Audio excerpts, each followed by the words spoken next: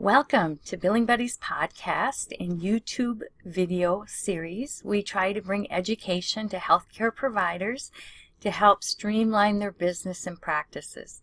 Today we're going to talk about Federal Statute 45 CFR 164.524, which states a provider can charge a reasonable fee for sending medical records. This is awesome, because so much of the time clinics feel like, well, I have to send the records anyway, so I'm going to incur the cost up front for every work comp and personal injury payer and send the records. And in actuality, you don't need to do that, and it is very costly.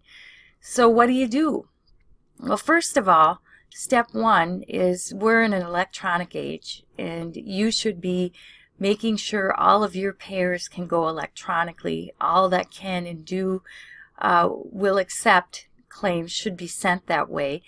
Many workers' comp and PI insurance companies will accept electronic claims. So first of all, start sending everything electronically.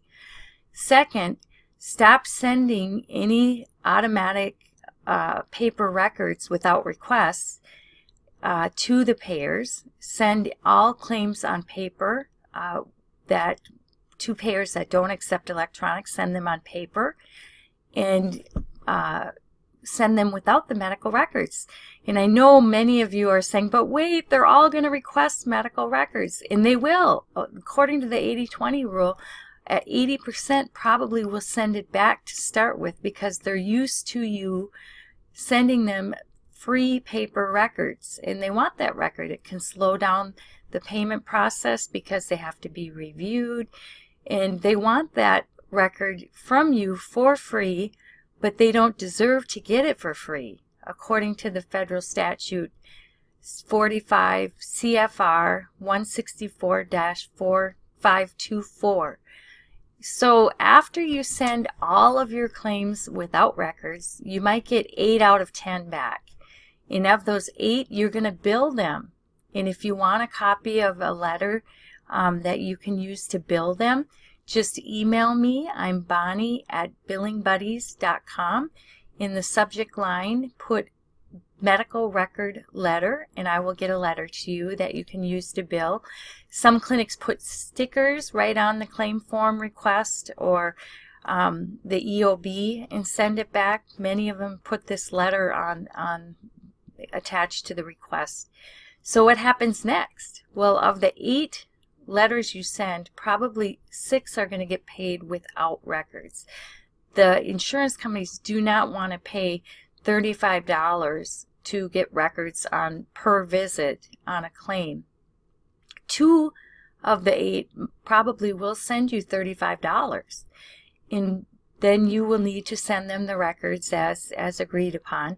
And if you do the math, if you got 2 per day, that's $70 per day times 220 work days in a year, you will get $15,400 to process medical records. And it's expensive to process medical records, but that will really help offset your costs, and you won't be willingly doing that extra work for nothing.